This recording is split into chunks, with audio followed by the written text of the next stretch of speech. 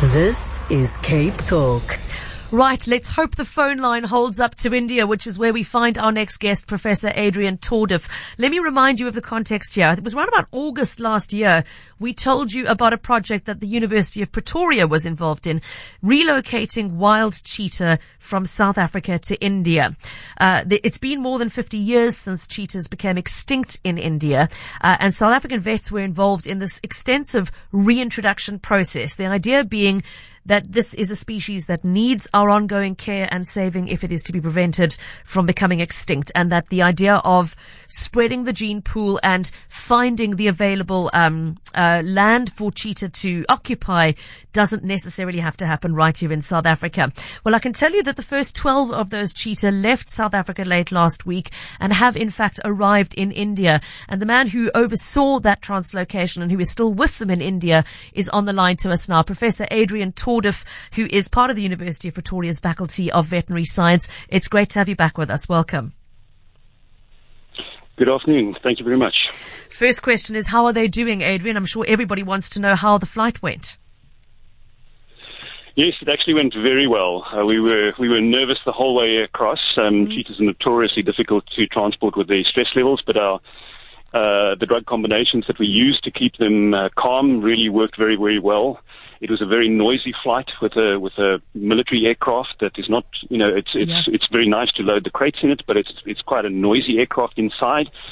And then military helicopters from Gwalior Air Force Base in India to about a 45-minute flight from there to Kuno National Park, and then we offloaded them. But all of the cheetahs came out of their crates very nicely, looking very strong. And they've apparently all eaten their first meal on Indian soil today, and are looking very, very happy and healthy. So we're very relieved and very pleased to see that they're settling into their quarantine facility that they in Kuno National Park, and they need to stay in the quarantine for a month for the legislative aspect of the veterinary care. And then they can be released into the larger area where it's a 5 square kilometer camp where they will start hunting for themselves. And then from there, we gradually release them into the greater Kuno National Park. Now, Adrian, I'm sure you're aware of some critics who've been concerned about this project, saying, what is a South African cheetah going to do in India when it meets an Indian predator for the first time, one it doesn't recognize and doesn't know instinctively is its enemy? People worrying about whether they will survive this process. How would you respond? Yeah, look, there are certain risks. We have got a high leopard density in Kuno, but it's almost identical leopard to the ones that many of these cheetahs have experience of in South Africa. We selected cheetahs from South African reserves that already had other predators, including lions and leopards and spotted hyenas. So they are quite what we would call predator-savvy cheetahs.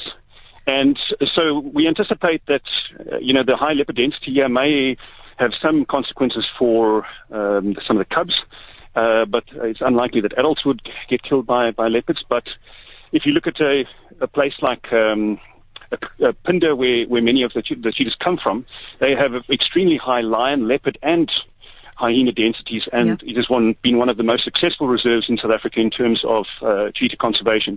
So there are some challenges, but we're going to be monitoring them very, very carefully. And part of what I'm doing today is I'm at a consultative workshop on cheetah management with the Indians. We've got a whole bunch of South African specialists and Namibian specialists here to discuss monitoring of these animals. They all have satellite collars on, but just how we're going to manage these animals post-release is being discussed as I speak inside, and so I'm pretty confident that the Indians have everything in place. They have the expertise, the willpower, and certainly the technology to be able to monitor these animals very, very closely after they're released. We're talking to Professor Adrian Tordif, who is in India with the 12 South African cheetah who were translocated over the weekend to begin their new lives in the Kuno National Park. They're not going to be alone for long, Adrian. I believe there is also a community of cheetahs coming from Namibia, or already, I think, there who are part of the same sort of process. If we look to them, those animals have survived. They've already started hunting on their own in the park. Are they behaving as normally as one one can expect given the entirely strange surroundings? Yes, absolutely. They're all hunting on their own. They are already in the larger 5 square kilometer enclosure. We've had some issues with one individual that has got some kidney issues, but that's going to be inevitable. We're not looking at 100% survival rate for this project. We're delighted that we have all 20 over here in India, and they all survived the translocation. We've got the one problem with the one cat that is currently under veterinary care, and we'll have to see how.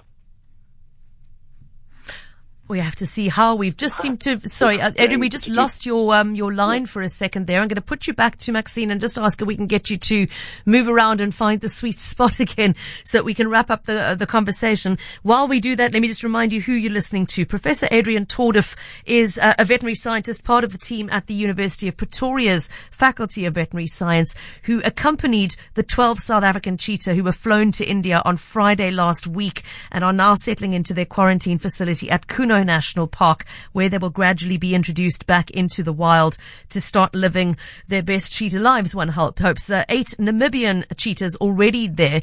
I think we've got Adrian back again. Sorry, Adrian, we just got cut off a little bit there. So fairly good report back, apart from that one animal from the Namibian batch struggling a little bit with a health issue. Yes. What about the question of the lack of fencing of the Kuno National Park? Is that something that worries you? It is a concern, because when we release them out the smaller camp, they could literally go anywhere in India. Yep. They are what we call geofenced, so we with the satellite collars, so we know exactly when they leave Kuno National Park. And we've got a team of veterinarians and so on who if they do leave and get themselves isolated, we are planning to bring them back. A lot of effort has gone into making sure that they are habituated to certain vehicles so that we can get within close range to them, so they can be darted if they need to be moved back. And we have some experience of doing this in Mozambique, where it's been proved successful after moving them back. Many of them then end up staying in the area. So we've got to do quite a bit of intensive management of the animals. Yeah. But, during this period, and monitoring.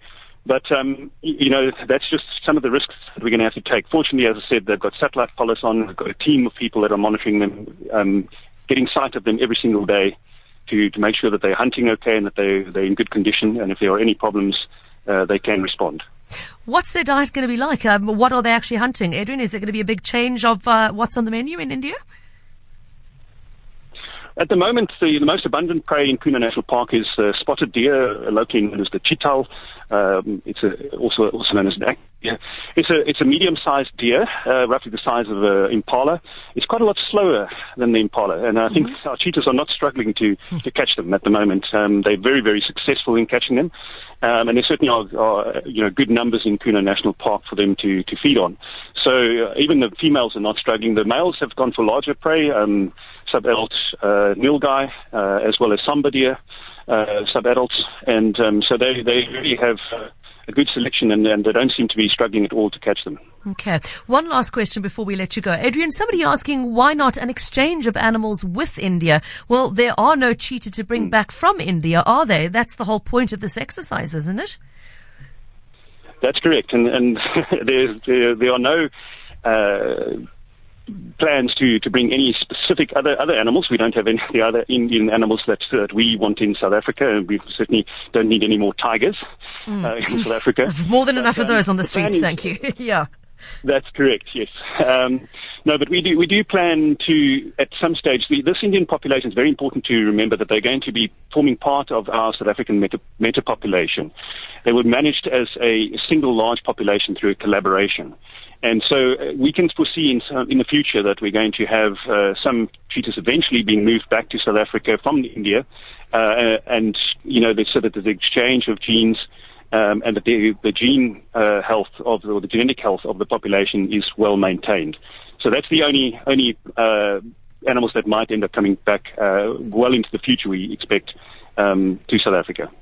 Professor Adrian Tordif, thank you so much for joining us this afternoon. Glad the line held up in the end. Speaking to us from India, where he is overseeing the transition of those 12 South African cheetah into the Kuno National Park. They will join 8 Namibian cheetah already settled there since September of last year. It is a park spanning 75,000 hectares, and we'll continue to keep a close eye on the progress of that cheetah project.